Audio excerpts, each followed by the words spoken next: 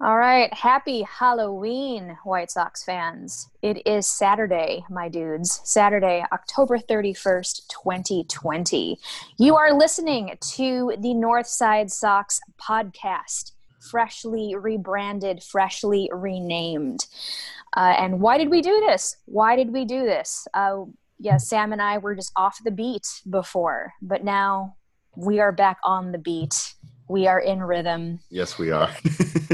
Essentially, as a White Sox podcast based on the North Side, we figured that this was the perfect tie-in to our parent company, parent blog, Southside Sox.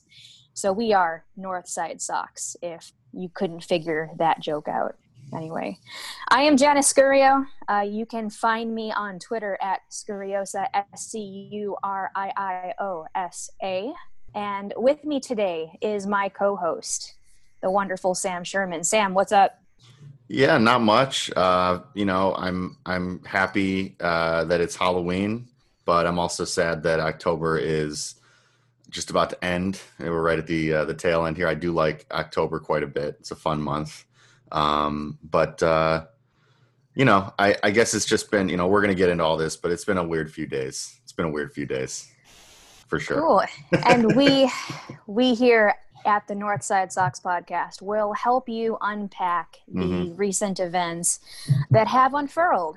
So briefly, we're going to get into the World Series. We will definitely perform the spooky postmortem of the new White Sox managerial decisions. And at the very end, we're going to do a horror movie draft. And from here on out, you can tell either me or Sam who has the better squad. So I was gonna say, we didn't even really need to have. I proposed the horror movie draft, but in retrospect, we could have just talked about the Tony La Russa news, and I think that would have been pretty horrifying enough for people's Halloween tricks. And you know what? I'm done. You know what? That's it. We just got. Exactly. Yeah. Exactly. What better way to ring in Halloween by hiring potentially I don't want to call him a skeleton. That's like the first thing that came to mind. I also just don't want to be mean right off the bat. I know. No, yeah, there has been plenty of jokes already. Just yes. Like, if I wanted to see a dinosaur manage, I'll like go watch Jurassic Park and like you know what? And I know a lot of people have kind of talked about ageism as a possible thing, which is definitely real. But given some of the other problematic tones surrounding Tony La Russa, just the discourse in general has been very interesting, but we'll get to unpacking that in a little bit. All right, so very briefly, so MLB just ended perhaps the most bizarre 2020 season. The World Series is now over, ending in Game 6. The Los Angeles Dodgers definitely taking the trophy, the big shiny piece of metal, as Rob Manfred so eloquently put. And so basically in the game, we see some questionable managerial decisions with Kevin Cash pulling Blake Snell. And that might possibly not even be the most controversial baseball move of the year. So after the Dodgers win, Justin Turner, who was pulled from the game earlier with a positive coronavirus test, is, for whatever reason, right back out there kissing his wife. I think his kid was there too. He's around the oldest person possible in the post-championship photo. He's sitting like literally next to Dave Roberts.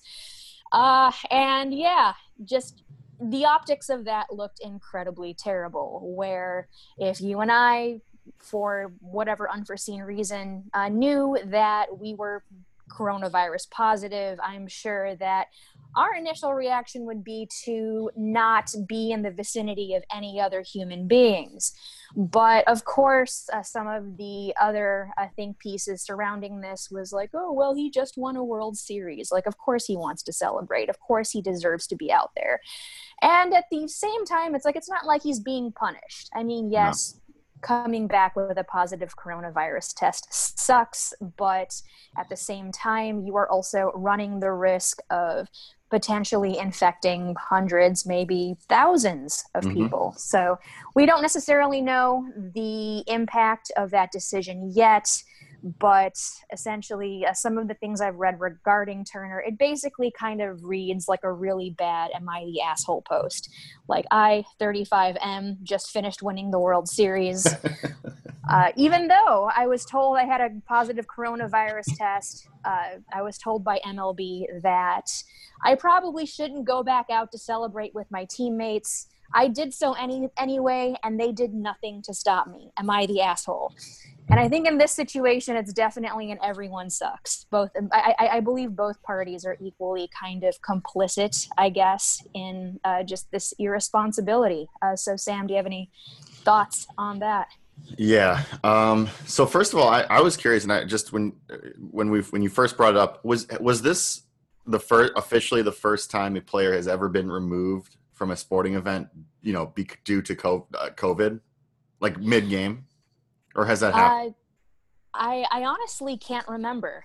I don't know if it has, just Yeah. mainly because a lot of the protocols are like super ambiguous, and I realize that yeah, this is an unprecedented Sure. season, and everything is just kind of, I don't know, written very poorly, and I know that just the execution of the bubble is just kind of doubtful in itself, where a Yeah. lot of people were like, well, how did he get a positive test in a bubble? And so I guess the short answer to that question was that I don't think there really was a bubble. Yeah. No way. But it's frustrating to say the least on a lot of levels, and we were all kind of watching it play out afterwards, and you had a number of people that were talking about, oh, how they felt so bad for him, or how their heart broke for him, and all that he couldn't celebrate, and then seeing him out there, and then people sort of being like, well, what are you going to do, not celebrate with your teammates? And it's like, yo, you know what, no, you're not, because you have COVID. And I, there's a number of examples that I could give, but certainly one of the pretty simple ones is family members not being able to be by their parents or aunts or uncles or grandparents dying in the hospital with the disease. And it's just like, yeah, there's a lot of things that people would like to be doing that they can't do across all different situations. So is it unfortunate that Justin Turner, well, he got to do exactly what he wanted to do. So actually he didn't miss out on anything. But could it have been unfortunate if he had been responsible and not been able to celebrate? Sure. I mean, relatively speaking, absolutely. But again, it was really disturbing to see kind of him go out there. And then you find out, like you said, that he was sort of told not to, and he still did it anyway, which is ultimately why we are in just about almost November here, end of October, and the pandemic is as raging as strong as it ever has, because people have that mentality. So that's a whole nother conversation, but ultimately it was frustrating seeing, I think, this sort of playing out in a lot of people that I think we all feel like we maybe know better, and wondering, almost like we were being like, there was some kind of gaslighting going on. I don't know if that's the right word for it exactly, but it's like, are we the crazy ones, or is there a guy that has, this virus that's out there, infecting all these people? So, yeah, and it was a shame, because it really was a pretty great series, especially for a season that we didn't know if it would finish. And honestly, if the COVID test had come out prior to the game, or if it had gone to a game 7, that series, who knows what would have happened with that. So it was a great series, but it got, in my mind, totally overshadowed, justifiably overshadowed by the act of a person, and to a larger extent a sport that really did not have a great plan for things like this happening in the first place. So yeah, it was unfortunate to say the least, but there's a lot of issues with specifically how the MLB decided to handle the coronavirus pandemic, and it really topped off in probably the most unfortunately, I don't know, unfortunately predictable way possible. Exactly. And I don't know if entitlement is the right word to describe this. That's kind of what it feels like. Where I mean, like I try to express empathy in all situations. So I was Hmm. just thinking, if I had just won the World Series, if I had just like I grinded it out with my teammates in this 60 game weird ass season, whatever, just dealing with unprecedented times, dealing with unprecedented procedures. Uh, I don't know. I honestly don't know. Like if at face value, like, yeah, I would like just absolutely just get my ass out of the stadium and like just try to just distance myself from people. And what, we'll celebrate later. We could celebrate later. But of course, too, as someone who has canceled major events, someone who has had like major life changes due to this pandemic, I personally, not to get too in depth with this, but I've made a lot of personal sacrifices just because of this virus, trying to keep myself safe and trying to keep others safe too. So I think there's kind of a little bit of a disconnect there. Hmm. And I mean, like I mentioned before, we don't necessarily know the actual impact of that decision. Sure. Who knows? Maybe he didn't infect anyone. Maybe like no one walks away from the virus, which I think is the best case scenario. Hmm. Yeah, I want everyone to be healthy, of course. Like that's let's just get that part out of the way. But yeah, where was I going with this shit? But Well, I was thinking about, I was trying to think if I've ever had a situation, I've never been on a World Series winning team. It still could happen. I'm sort of at 27 years old. I guess I'm sort of, I should sort of be in my prime right now, or certainly entering it. But we'll see. You never know what happens. But when I was in college, I had this part-time job where I would hold I went to University of Illinois, and I would hold the cables for the television broadcast just on the sidelines. And so at the basketball games. And so there was a game, I think my sophomore, junior year, when number one Indiana came to town, and I was standing right under one of the baskets, holding the wires for the camera, and there was a last second layup by Tyler Griffey on Illinois to take down number one Indiana. And so again, I was working for like quote, not at all ESPN, but technically like I was like an ESPN like part-time employee, just holding the cords there. Everyone storms the court, and I absolutely should not have stormed the court because of the fact that I was technically working. But I dropped the cable and I stormed the court because they beat number one Indiana. So in that example, we saw what I did in there, but at the same time, I have to think it would be different if my storming the court could potentially infect, thousands of people. exactly. It's totally the same thing.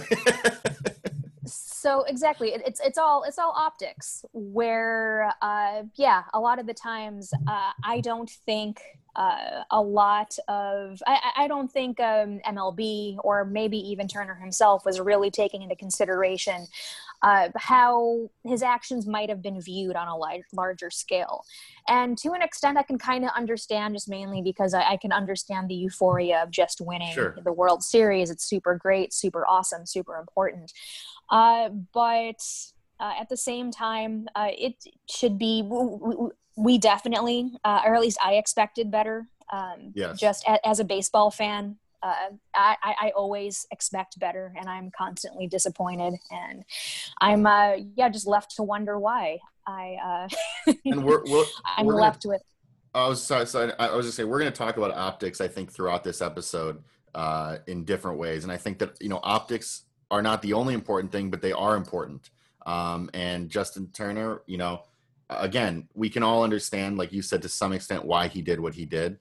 But at the same time, it was bad optics, and that matters not just for the obvious reasons of the health reasons for it, but just representative of the league and representative of that athlete mentality that unfortunately we see the negatives of, time and time again. It was selfish, to say the absolute least. And I don't know. But again, that's not the last time we're going to be talking about bad optics in this episode. All right, so I think this is a perfect transition to our next talking point, the post-mortem of the signing of Tony La Russa, which I guess to get some feelings about this off my chest right off the bat. So I feel completely foolish. I have sat down on so many podcasts, and by so many I mean like two, and I have gone on record saying that there is absolutely no way the White Sox would sign Tony La Russa as their new manager, because given the historical context of firing Rick Renteria, it's very obvious that this is an organization that wants to move forward and wants a forward-thinking manager.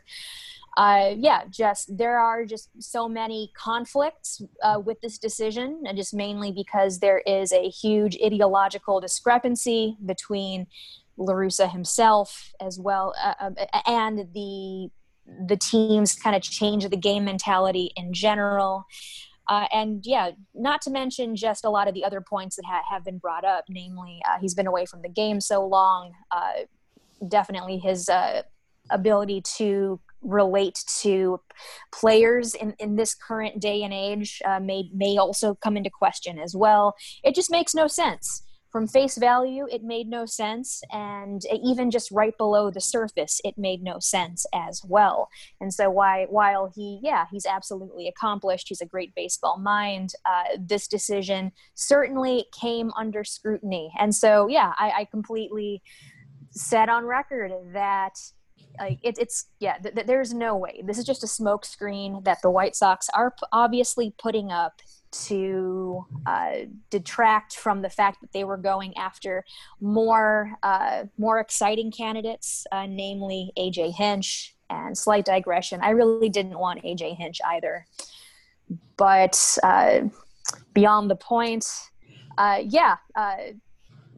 congratulations to the White Sox for making me look like a total fool. I will gladly accept my clown shoes, just mainly because I completely just blocked out of my mind the complete and obvious nepotism that was obviously going around in the organization, namely that Jerry Reinsdorf very obviously went over Rick Hahn's head with this decision. Anyway, Sam, I know you too also, like me, doubted that the White Sox would actually do this. Yeah. So, your thoughts regarding this? Yeah. So, I mean, I think that as far as the clown shoes that you're wearing, I'm wearing the same ones, and I think everyone is, other than Jerry Reinsdorf, who is the only person who made this decision, as you noted, and the only person who I guess knew from the beginning that this was going to be the hire.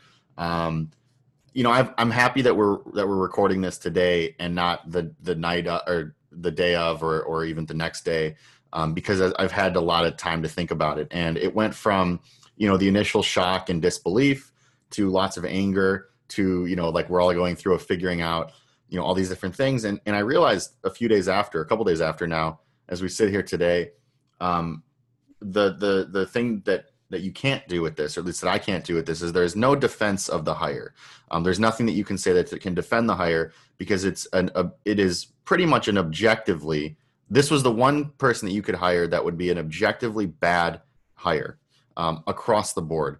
And I think that, so it had to switch for me from defending or thinking about how it could be defended, of saying, well, there's this or this. It's an awful decision by the organization, really, and I almost hate to say the organization, because we know where this came from. It came from one person, the person at the top, and I think that something that's unfortunate about it is that in sort of Rick Hahn's hostage video where he had to announce the hire, that he didn't want this. That I think there's a number of people in the organization that didn't want this, and to give this front office basically the freedom to rebuild, which I don't think that they thought that they would ever be able to do, to make some bigger signings, to spend all these different things, and then at the finish line, when all you got to do is just basically hire someone on any number of candidates, when you have the most attractive job in the in a coaching job that's available right now, and then to just completely go back and say, you know what, actually, we're going to do one final White Sox business move, and hire, Jerry Reinsdorf's going to hire his friend. It's awful. So from the starting point of that, you mentioned it. Obviously, Tony La Russa's resume is great. He's in the Hall of Fame for a reason. But that's kind of the only thing. I think that that's really the only. I can't even call it it's a positive in the sense that sure, he's got the resume, but there's nothing else about it that makes any sense. And I think that, again, going back to the optics of it, and the idea that Jerry Reinsdorf, when making this decision, I know there's been a lot of conversation about does he care about Sox fans, or does he care about the perception? You don't have to ask that question. He doesn't, because he knew whether it doesn't matter whether he knew or didn't know how this move was going to be perceived. He did it anyway, singularly, and you see essentially the situation that they're in now, and they are getting rightfully just blasted from the baseball media, from the fans, from really across the board. So I think that now is the time that we have to talk less about, and I think that, again, moving from the idea of even possibly trying to defend the move to learning how to live with it. Because as we talked about earlier this week after the hire was made, unfortunately, you and I can't shut off our fandom or our interest in this team. It's just a thing. It is what it is. The Sox are a part of our lives, as are a lot of Sox fans' lives. So now it's just kind of figuring out how to deal with it. So I don't know. Have you started through that process a little bit? Yeah, and actually I was talking to this with Scott and Pierce from 4040 Club last night, where it feels like being wounded, honestly. It definitely felt like a slap in the face, for sure. And yeah, like you, I definitely went through some stages. Like certainly Anchor was one of the first ones, and then, actually the first one was denial. Bob Nightingale was probably one of the first people to report the rumor. And of course, like everyone immediately just doubts what Bob says for the right reasons too. But this was one of the rare times where Bob was actually right about something. So got to give credit to Bob on that regard. So continuing on, besides just the initial disbelief and anger I felt, of course, my other reaction was to kind of rationalize it. So maybe this was done to just kind of introduce maybe a little bit more of an old school style of winning baseball. And at the time, I had no idea what the hell that even meant. That was just something cushy to tell myself to make myself feel better at the time. And then I really thought about it, and just the phrase old school itself is just overused, and I think used improperly a lot of the times. But anyway, that's neither here nor there. But at this point, I'm definitely at the stage of acceptance. This is definitely going to be the reality going forward, and we can definitely kind of pontificate upon the scenarios that TLR will be put in. So say, for example, if there's like a game where a pitcher is like not necessarily getting a great zone, are we going to necessarily see Tony La Russa storming out of the dugout to absolutely just scream at Angel Hernandez? Like are we going to see that from him? So a lot of the discussion that we had yesterday at 4040 Club was actually very therapeutic in the sense that with Tony La Russa, we definitely can expect to not be outmanaged ever again.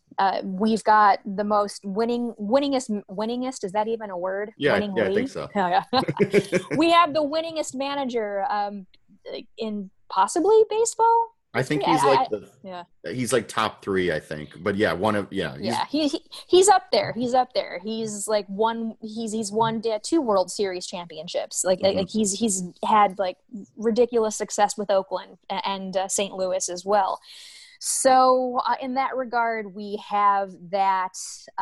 We have that. The White Sox have that, which I think at face value is pretty fantastic. But yeah, there's also everything else at the same time that still makes me kind of fall under this pattern of scrutiny.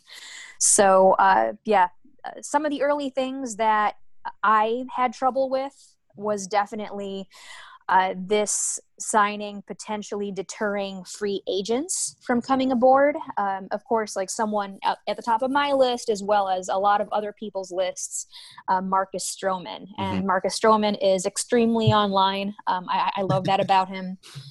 He likes plenty of tweets, and yeah, it's definitely the hobby of some people, maybe myself included, to kind of overanalyze someone's likes and kind of assume things about that person's mentality or character based on those likes. So he did tweet something the other day, and I think I wrote it down. Of course, I don't have the tweet pulled up, even though I have like literally 3 electronic devices in front of me. So Marcus Stroman said that he's allowed to like tweets without them having a direct meaning. Who knows what the future holds? And then he expressed some excitement about it. So, I mean, this can be interpreted two ways. So maybe, it's genuine. Maybe Marcus Stroman doesn't give a shit about who's managing the White Sox. Maybe his agent probably told him, dude, you have to pull it back. The White Sox might potentially want to give you a giant bag of money. Sure. So don't fuck it up. You fix this shit. So I can definitely see that happening right there too. So yeah, maybe that's a concern. Maybe it isn't. But I don't know. Everything just needs to be evaluated and scrutinized thoroughly. Just mainly because at this point, who knows what's real? Who knows what?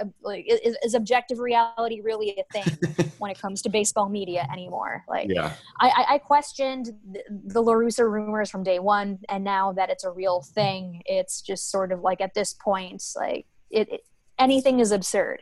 Yeah. And I mean, just to go on a quick tangent, the fact that I had to compartmentalize the La Russa signing has honestly prepared me from the White Sox, maybe even bringing aboard someone like Trevor Bauer. I was just about to say that. I was just about to say it's almost like it set it up now. Where Precisely. Yeah. It's certainly kind of set up that way, where we just kind of, even though it's going to initially have a bad taste in our mouths, this is the team we follow. This is kind of what we have to deal with. And I mean, the whole common thread through all of this is that there is just an arbitrary, billionaire kind of at the helm of all of this. Yes. Yeah, which objectively is bad in itself. But anyway, yeah.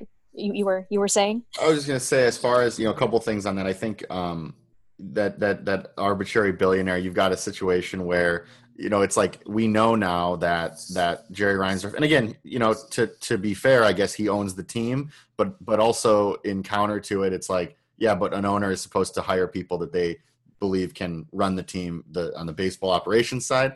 And we know that he's the one that can ultimately make any decision and over or supersede any decision that the people he hired put in, make.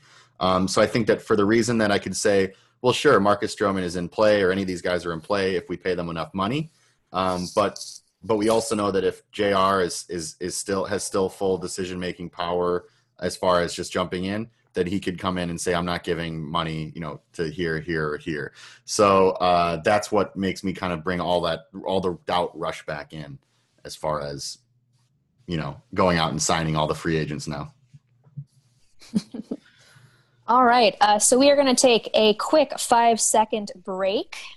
No, it's not 5 seconds. It's more like 30 seconds. I'm so sorry. Anyway, here is a word from our random sponsor that we don't know who is sponsoring us, but we're being sponsored, which is pretty cool. Yeah. All right. All right, here's that break right now. Hey, it's Kaylee Cuoco for Priceline. Ready to go to your happy place for a happy price? Well, why didn't you say so? Just download the Priceline app right now and save up to 60% on hotels. So whether it's Cousin Kevin's Kazoo Concert in Kansas City, go Kevin, or Becky's Bachelorette Bash in Bermuda, you never have to miss a trip ever again. So download the Priceline app today. Your savings are waiting. Go to your happy place for a happy price. Go to your happy price, Priceline. And we're back.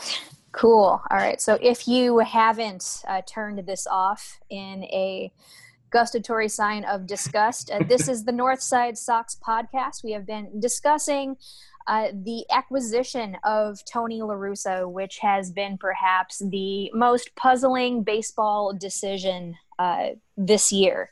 And that's given the fact that we've played like literally through a global pandemic. We witnessed potentially someone giving coronavirus to hundreds of people. But yeah, the White Sox have decided to hire a 76-year-old manager, someone 2 years younger than my mother. I actually think my mom would make a really great manager. She absolutely loves this team. One difference between Tony La Russa and my mother is that my mother can actually name White Sox players. You mean that your mom, in an introductory press conference announcing her as the manager of the White Sox, she wouldn't just name all of the black players that she had managed throughout her career to somehow say that she doesn't have a racist bone in her. Anyway, I'm sorry. I'm getting. Yeah. Oh my goodness. Yeah. I don't think my mom would bring that up. She absolutely would bring up how much she loves Tim Anderson and how incredibly inspiring it has been to see him blossom between his 2019 season and his 2020 season. She would talk about how his defense has greatly improved. So I'm very proud of my mom in that regard, to the fact that she pays attention to these things. I think it's fantastic. So at 78, my mom has pretty great baseball, a pretty high baseball IQ. So yeah, I don't doubt that one bit that someone 76 years old like still retains like a pretty high baseball IQ. I'm totally okay with the fact that Tony La Russa is old, which is what I mentioned earlier in this podcast. So yeah, going back to the optics of this decision, in the perhaps most awkward press conference I have seen in a long time, one of the first things that was addressed was the fact that Tony La Russa might have said some comments in the past that might potentially raise some questions right now. So yeah, the fact that the White Sox PR was kind of selling this hard, they released a PDF. Sam, they released a PDF of testimonials coming from players that La Russa had formerly managed, basically saying like, yeah, this is the guy. He's an absolute great guy. I also did see a tweet from Bruce Maxwell. I believe it was from a few days ago, also vouching for La Russa. And for those of you who are unfamiliar, Bruce Maxwell was one of the first black players to kind of bring social justice issues to light in MLB. He was he came under a lot of scrutiny. And apparently La Russa was one of the few people who had his back, who actually gave him any support. So I don't think that's been discussed enough. But again, it's another facet. It's another side of the coin. So yeah. So during the press conference, though itself, it seemed as if a lot of the things he said were very surface skimming. It was all just kind of, yeah, he supports bat flips if they're sincere. What the hell does that even mean? Like what is an insincere bat flip? What the heck is that? So, yeah, he definitely got on the side saying that he is in support of players being themselves, which again might be lip service. I don't know. And I am definitely willing to accept that he might have changed some of his views regarding social justice and the whole Bruce Maxwell thing. Certainly, provide some evidence to that. But of course, though, I mean, if he actually hasn't, and I know that when it comes to social justice views, or just even like ideology in particular, it's definitely like not binary. It's definitely very complex. So I don't think he would actually tell someone like Lucas Giolito or Tim Anderson to be like, hey, you should do that. I don't think you should kneel for the anthem. I don't think you should be outspoken towards matters against police violence. I don't think he would do that. I think that he would certainly allow these players to be themselves, in the sense that, he's there simply just to manage the team. But of course, too, I mean, what I'm trying to get at is this really going to affect the team culture? I really want to say no, because essentially he's just there to do baseball, like when it all boils down to it. But at the same time, I'm sure a lot of the cultural stuff will come into effect as well. I mean, plenty of MLB managers probably have questionable politics too, and it's not an issue. But of course, too, when it gets to the point where it's affecting the product on the field, that's when, or if it creates turmoil within the clubhouse, of course, like that's when it could potentially be a problem. And I think you mentioned this. I've seen this mentioned a few times, which is the fact that this even has to be discussed is one of the many reasons why this was a bad hire, why this was the wrong hire. Because in 2020, to hire Tony La Russa, and then to have to go and have basically a quarter to almost half of the press conference talking about, sort of seeing where he is in terms of his beliefs on players protesting or people protesting, and if it's, in his words, sincere, all of that. The fact that we had to start at this point and then talk about it at all is another reason why even just at least the optics are poor, and then also the potential to crumble what is a very strong clubhouse and team culture to the ground, which again, I hope is not the case. Like you said, some of his comments indicated that yes, maybe he's sort of changed his thoughts on these things. But as far as I was thinking about that, that's got to be something that we see. He himself said that actions speak louder than words. So I think that needs to be put to the test as far as, in a press conference where you just took a job, a pretty high level job, for a very, stepping in to be able to manage a really good team. Like he said, not a lot of people get to do that. And also taking the job away from Rick Renteria, who, as much as we had our doubts and even up to the point of that, of his tenure, did a pretty good job.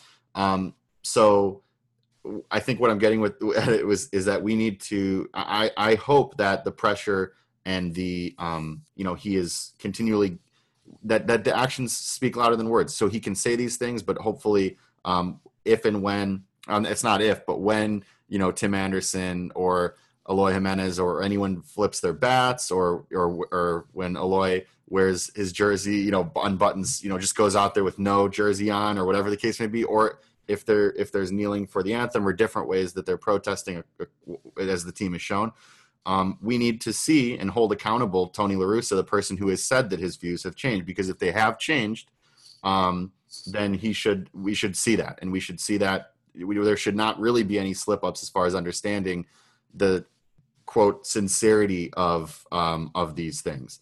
Because right. His comments in the past have been pretty awful as far as his lack of understanding as far as why these things happen. And then even in the press conference, while yes, he said some of the quote unquote right things, by talking about the sincerity of, Tony La Russa has absolutely no place to be speaking, obviously, about the sincerity of players protesting police brutality or anything across the board. So, could he have changed? Absolutely. Has he? We don't know. Hopefully, we'll see. We'll see throughout his time here if that's the case. Exactly, and I know that even if I see Eloy Jimenez with a fully buttoned-up jersey with a turtleneck underneath, I know the first place. I know exactly who to blame for that. So basically what I'm saying is I better see the same swaggy, fun-ass White Sox team that Absolutely. I saw last year in this upcoming season. And if any of that, even if I get that any of that is toned down, like, we know exactly where to look. Yes. So, I mean, I think being very critical of this move is certainly warranted. It's certainly okay to be critical of the moves this team does. We have to hold them accountable. So I reserve the right to dislike this move, even though I'm still coming to terms with accepting it. I reserve the right to be mad about it until I see proven results. So the burden of proof is on him. Yes. Exactly. So he certainly needs to show that he can let this team be themselves, but at the same time compensate for some of the shortfallings Renteria had, like regarding a lot of his bullpen management, a lot of his lineup management, and just win games, because that's what we want. Regardless of whether you love this move or hate this move, like, everyone just wants this team to win. So that's the common goal we share. So continuing on, some of the things that I've read just make this decision seem more bizarre by the minute. Like every new piece of information about this acquisition, this signing, whatever the hell to call it, I don't know.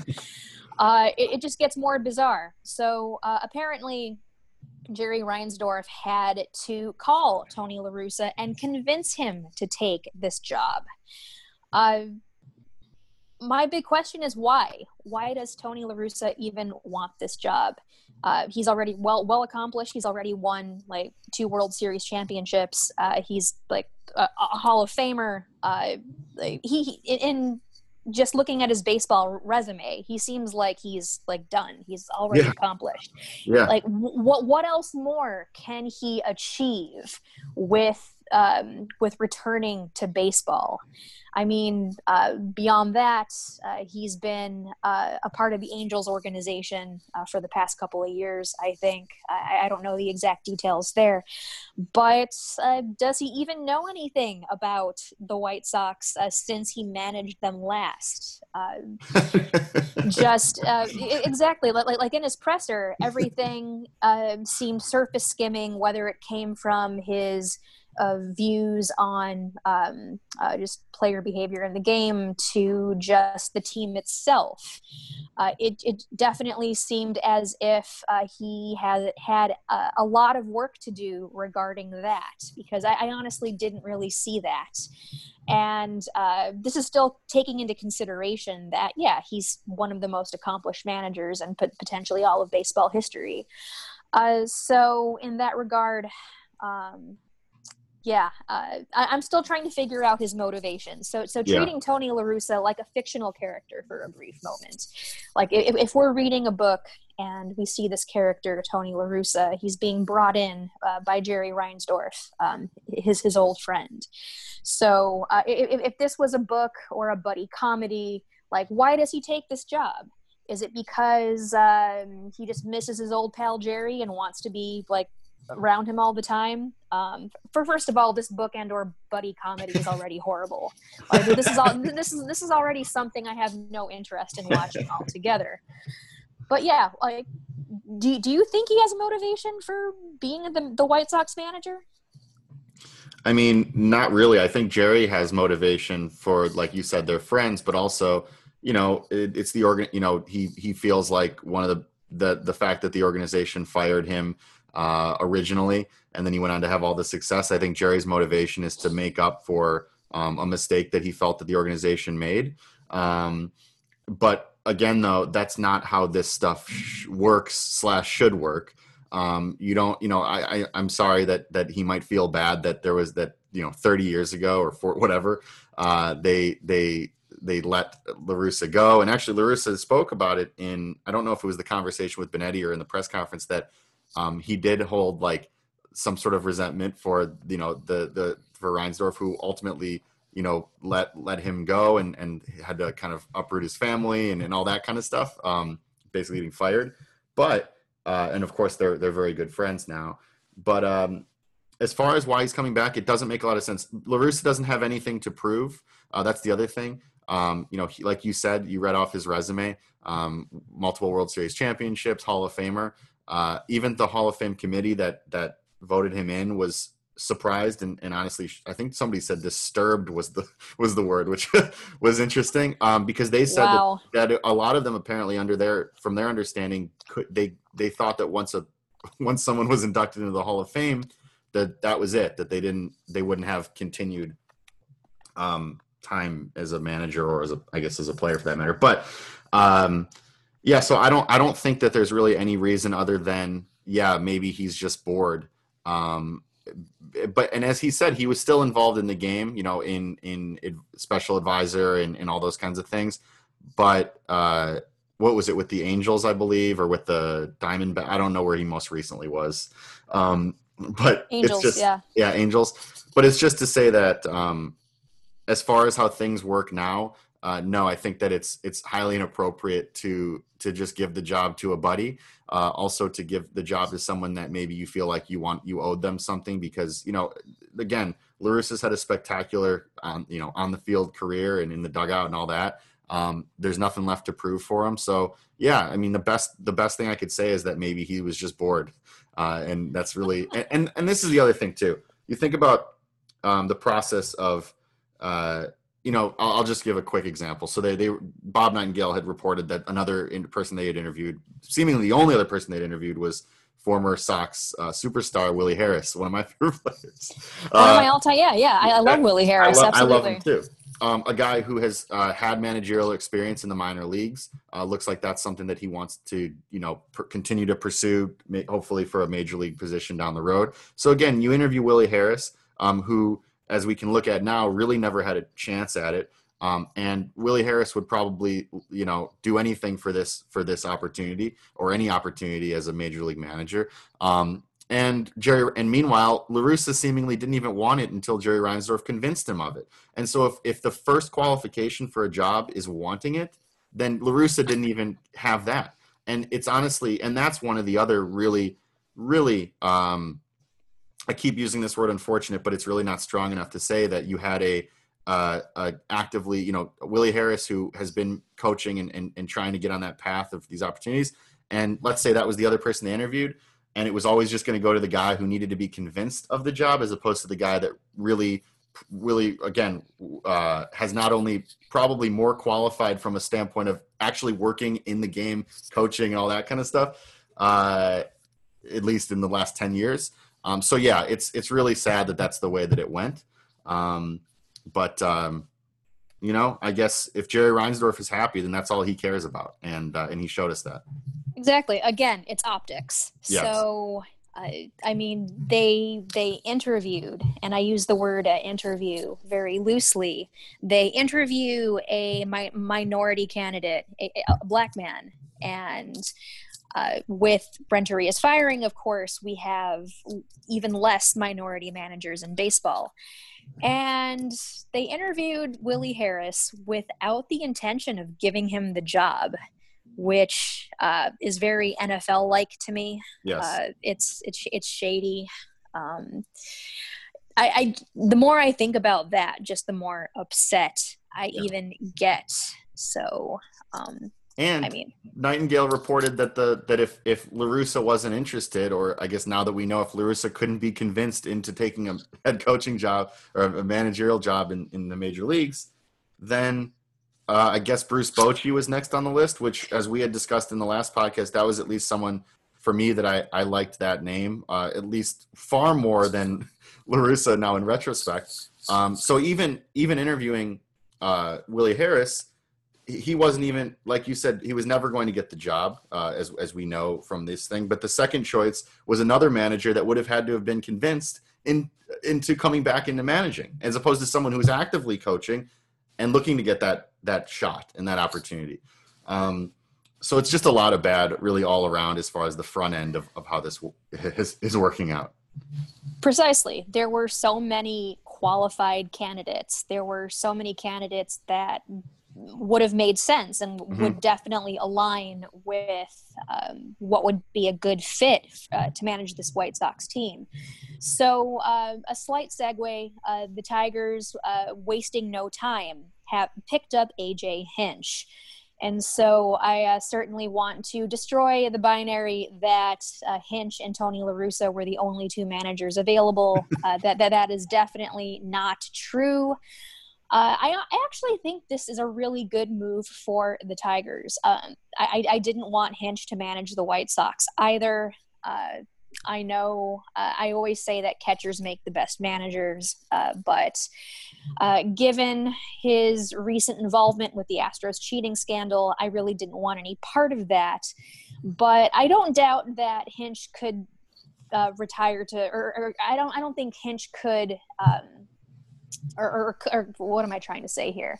I don't doubt that Hinch can't return to baseball is essentially what I'm saying. But the White Sox just were not the right organization to do so with. So to see him return to the Tigers, they're definitely a team that is also rebuilding. And in a sense, he's rebuilding too. So he's reestablishing his reputation. The Tigers are kind of establishing themselves as a rebuilding team. They've got that exciting young pitching staff. So lots of really interesting things going on there. So I think that's a great fit, honestly.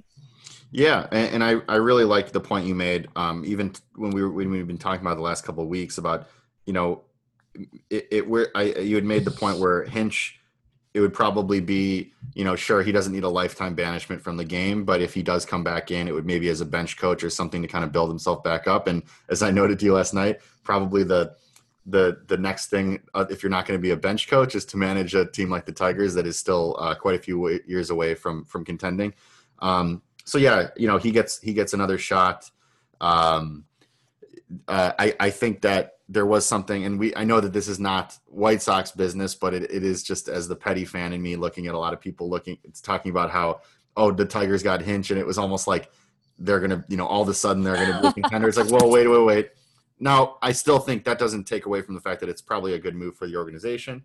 But as we're talking about it now, though, it does get me back to this idea that, A.J. Hinch is a guy that, regardless of his exact involvement, oversaw a team that was responsible for, the greatest cheating scandal in baseball history, at least, and gets a job immediately after he is right after he's eligible, when his ban for the year or suspension is up. And I do go back to Willie Harris for a second, and a number of other potential managers that are coaching throughout the minor league systems, or as bench coaches, or as pitching coaches, or hitting coaches, or bullpen, whatever the case may be. It speaks to this. And again, we could do a whole series of podcasts on this, but it does speak to a much larger issue to me, that I'm not saying Hinch wasn't qualified for that position. He had success as a manager, obviously. But it's like the minute that, again, the La Russa hire is worse than the Hinch hire in this way by far. But the fact that Hinch gets a job immediately after he's not literally unable to get a job because of a suspension for overseeing the team that had the greatest cheating scandal in baseball history, and then he gets it immediately. Again, I think even that optically isn't great. I'm not comparing the two because, again, if people wanted me to compare the two, yes, the La Russa one looks worse. But it's just I do feel bad for those candidates that are out there, working their ass off, trying to get any position in the major leagues, any coaching position, only to see guys who haven't managed in 10 years, who are friends with owners, or guys that were oversaw, that were banished from the game for a year, only to come back immediately after and get right back into a head managerial role. Absolutely. So that's kind of my 2 cents. So I don't think the financials of the La Russa signing has been released yet, but say, for instance, I think it's probably like 3 years, and Yeah. he's probably not getting a substantial amount of money. So maybe the silver lining in all of this means that more money can go towards free agents, which is I mean, that's a misnomer right there. There's always money for free agents. It's just whether or not ownership is willing to spend. So that is the tale as old as time. So just at this point, I am a little bit further in the stage of acceptance. I think like the more I talk about it, the more just the reality kind of sits in that this is essentially what we as White Sox fans will have to deal with. And hopefully it's a good thing to deal with. So I'm perfectly open to La Russa being a successful manager. I want him to be a successful manager. Of course I do. So I don't know. I know I was very critical of the decision early on. A lot of people were, and we have every right to be. And I feel as if I will remain critical until I see results on the field. So yeah, I absolutely will be happy if La Russa is successful with this team, and no one can tell me otherwise. So. Yeah, and I think starting, it kind of goes back. I think you had tweeted something that was like, or maybe you had texted me. I don't remember exactly. It was the last few days have been a blur as far as White Sox content, but you had said that the organization took something like, what was it, 9 or 10 steps back with this move as far as and I think it's true where you had extreme momentum going into this hire, and then you make the hire. And then all of a sudden you set, we don't know what the impact is going to be. Obviously you and I, I'm in complete agreement with you as far as our hopes, but as far as expectations of having to kind of start back now and then hope that it's not going to fall flat. It's just it was so avoidable. And yet the fact that we sit here today having to accept a managerial hire as opposed to celebrating one or being excited about it, is really, I think that speaks for all we're trying to say here. Precisely. If I even see that Jose Abreu is wearing one less chain, or has to shave his face or something, or has to remove his beard ponytail, or anything like that, we know exactly where to look. Yes. So. Anyway, that will wrap up the baseball portion, the scary baseball portion of this podcast. So, all right, going on to the horror movie draft. So I actually, while I was preparing for this last night, I was kind of like doing some fantasy research and kind of looking at who would be some of my potential draft picks. And I'm just like, have I ever seen a horror movie before? And I just kind of went on this tailspin. I actually watched a movie last night.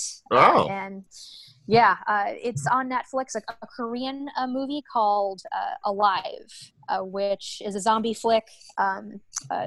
Zombie flicks are perhaps like my favorite types, a scary movie.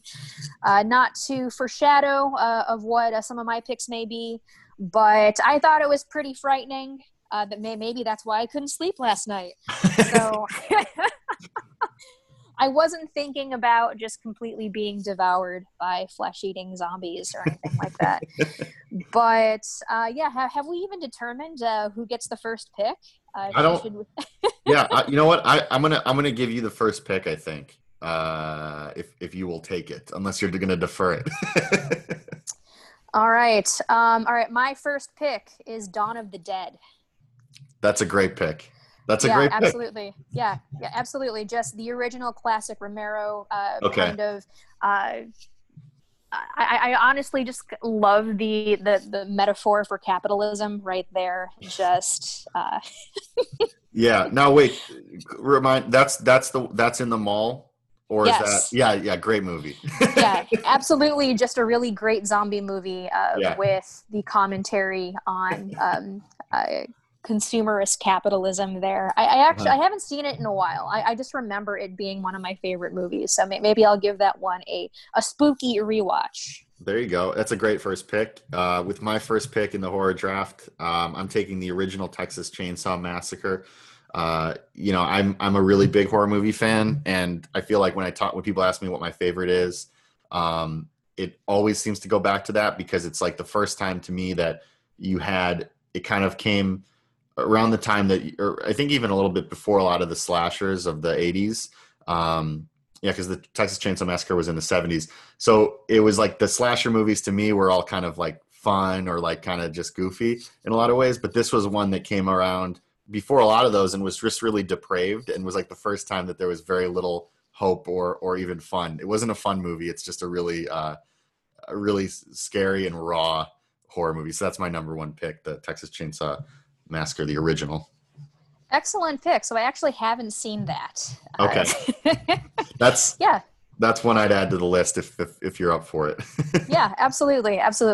So honestly, slasher movies make me a little uncomfortable. I don't know why. I am okay with zombies just like puking and bleeding and just like being just like fucking gross all the time. So I don't know. Maybe I just have a thing with knives. Maybe that's just it. For the second round, I am going to completely backflip on everything I just said and go with the original Scream for my second round pick. That's great value in the second round.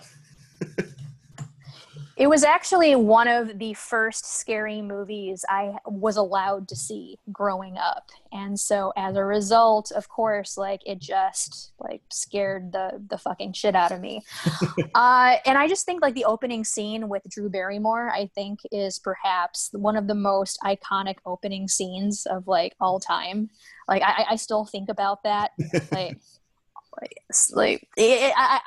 saw like a Instagram meme the other day that featured Drew Barrymore and the Ghostface Killer at the same time, and then they're like all happy and like chummy and pointing at each other, and so it definitely like brought that back to life for me. So maybe I will give that a rewatch. I don't think I've seen it since I was 11, so it's been a while. It's definitely been a while. I'll tag onto that and say, if you haven't seen Scream, for the listeners out there, you should go watch that like tonight. Like it's great. It's a lot of fun. So my second round pick is Drag Me to Hell. If you've ever seen that. Yeah. That was going to be my third round pick. Oh, was it on your list? Yeah. Well, you know what? I'm happy. No. You could take it. Absolutely. I was going to say though, I'm happy though I'm actually happy that we have the same one on, and I'm happy that you had this in your draft, because I think that it's like one of the most underrated horror movies ever, because I just remember seeing it in theaters years ago and being like, this is everything I want from a movie, specifically a horror movie. It's very funny. It is scary enough. It's just a blast. I think Justin Long is in it, if I remember correctly. Yes, he is. Yeah. I think Alison Lohman plays the lead in that, and yes. I used to have a really big crush on Alison Lohman. Tried to interview her in high school for a radiothon. Was informed that she was done acting. I was kind of sad to hear that. I don't know if there's been an update. That was quite a few years ago, so maybe she's back in acting. I'm not sure, but Drag Me to Hell is just a blast. I think I'm actually watching that later today, even. So. Absolutely.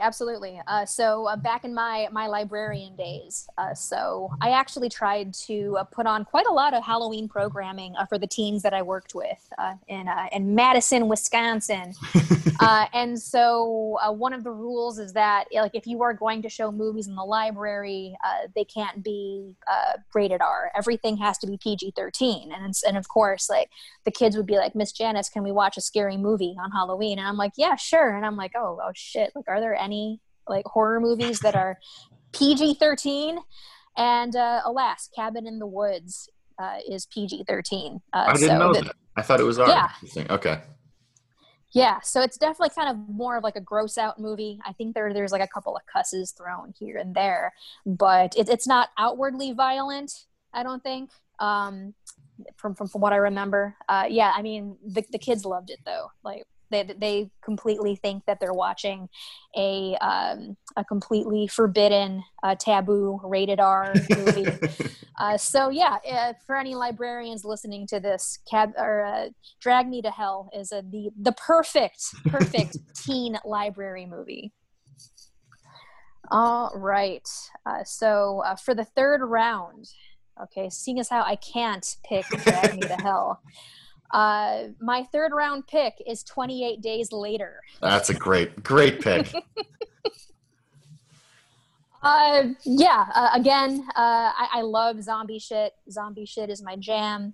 So 28 Days Later. I also want to give honorable mention to 28 Weeks Later. I thought that was maybe one of the best sequels, perhaps, to follow a pretty fantastic movie as is. Mm-hmm. So even though I picked 28 Days Later, there's a scene from 28 Weeks Later that is just completely burned into my retinas, and that's when two of the zombies are locked in a room together, and you just see the thumbs go.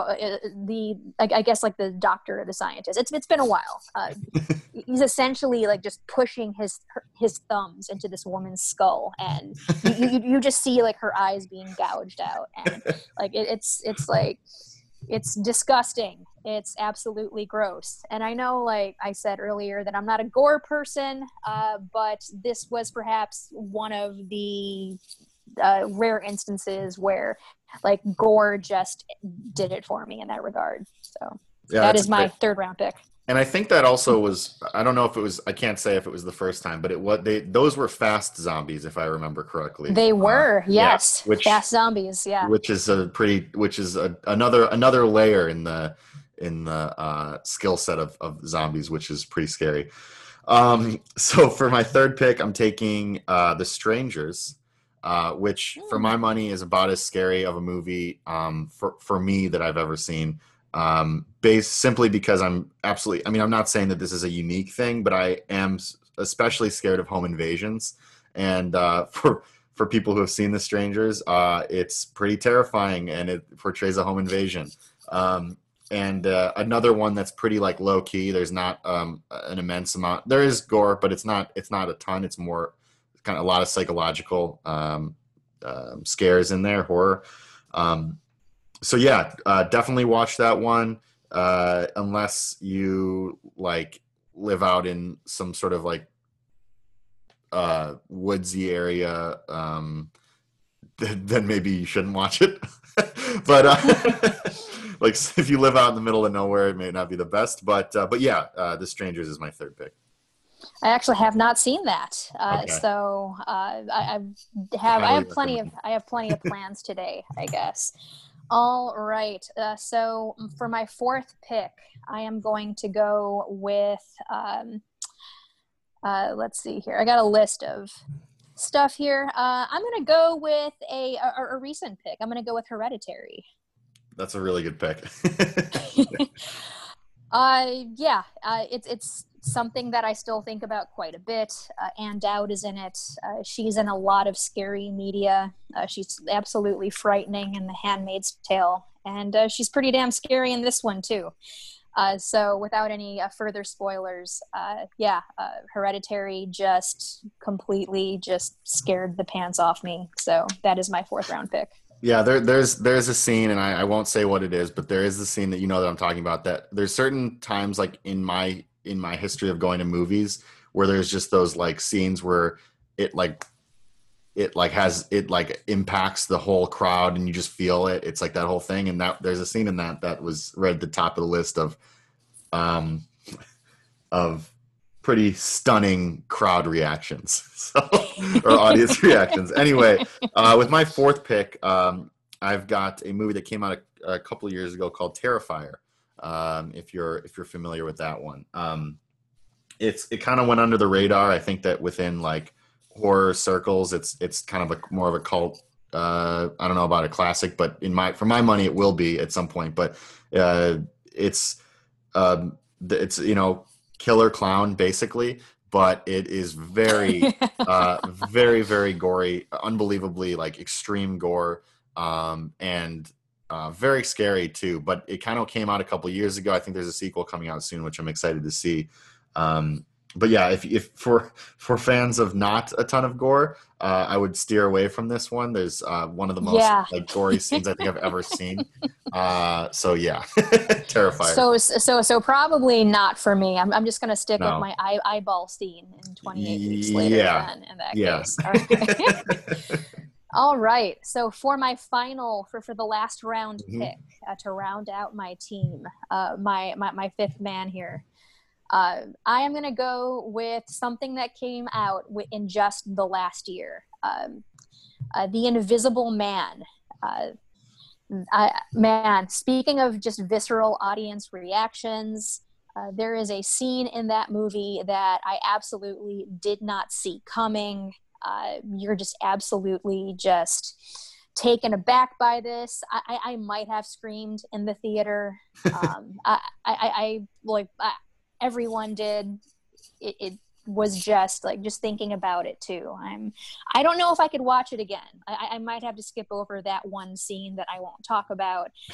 But Elizabeth Moss is in it.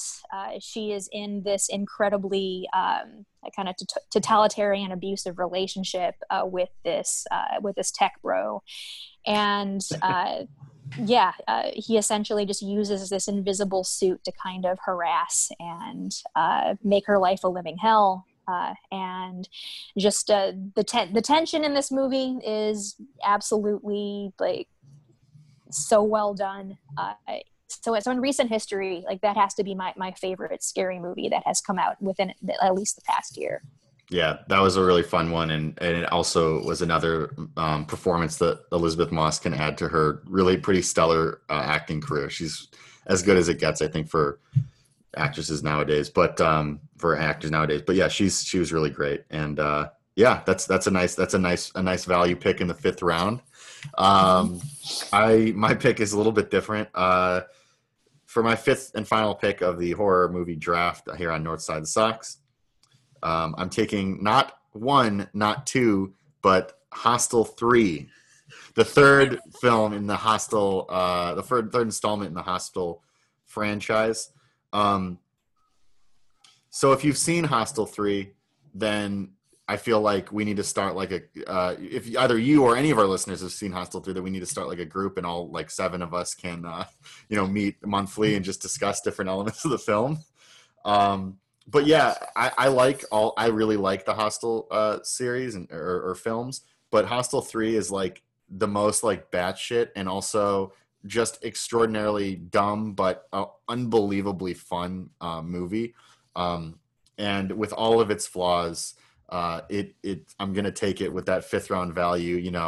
Maybe getting some clock at the end of games, but the fact is it can really score in bunches in not a lot of time.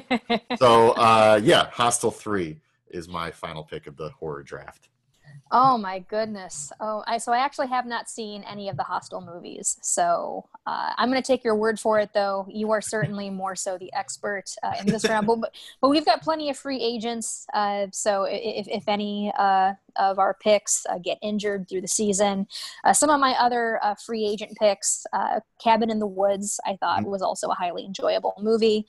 Again, zombies, again, with also too the commentary on reality television too, kind of coming into play there. Shaun of the Dead, I think, also too, is one of my other favorite scary movies too. And yeah, just one that I thought was absolutely hilarious at the same time. I really love a horror movie that can make me laugh as well. Yeah. Yeah, and I think that especially if there's the laughs, but there's also enough scares in there, then that's really when you can nail a good one. And yeah, there's a couple off the top of my head. I know Saw would have been probably just off the list as far as the first Saw. The other ones I can't really speak for, but the first Saw was a pretty clever and innovative movie in a way to incorporate kind of that gore. And I'm just trying to think. I could probably, we could do many podcasts on the different horror movies I would recommend, but I think we gave some good ones if people want to close out October with some horror movie marathons. All right, cool. So in that regard, that this wraps up a spooky edition of the Northside Sox podcast. The second episode now in the bag. So yeah, let us know what you think. So who won the draft? Was it me? Was it Sam? Was it both of us? We'll say we both won. We picked some pretty good movies. So I haven't seen like two of yours. So I'm definitely going to have to do some movie watching tonight. But we both agree that Drag Me to Hell like owned. Like absolutely. Like great. Yeah. Yeah, I was just going to say, you talked about someone getting their eyes gouged out by a zombie.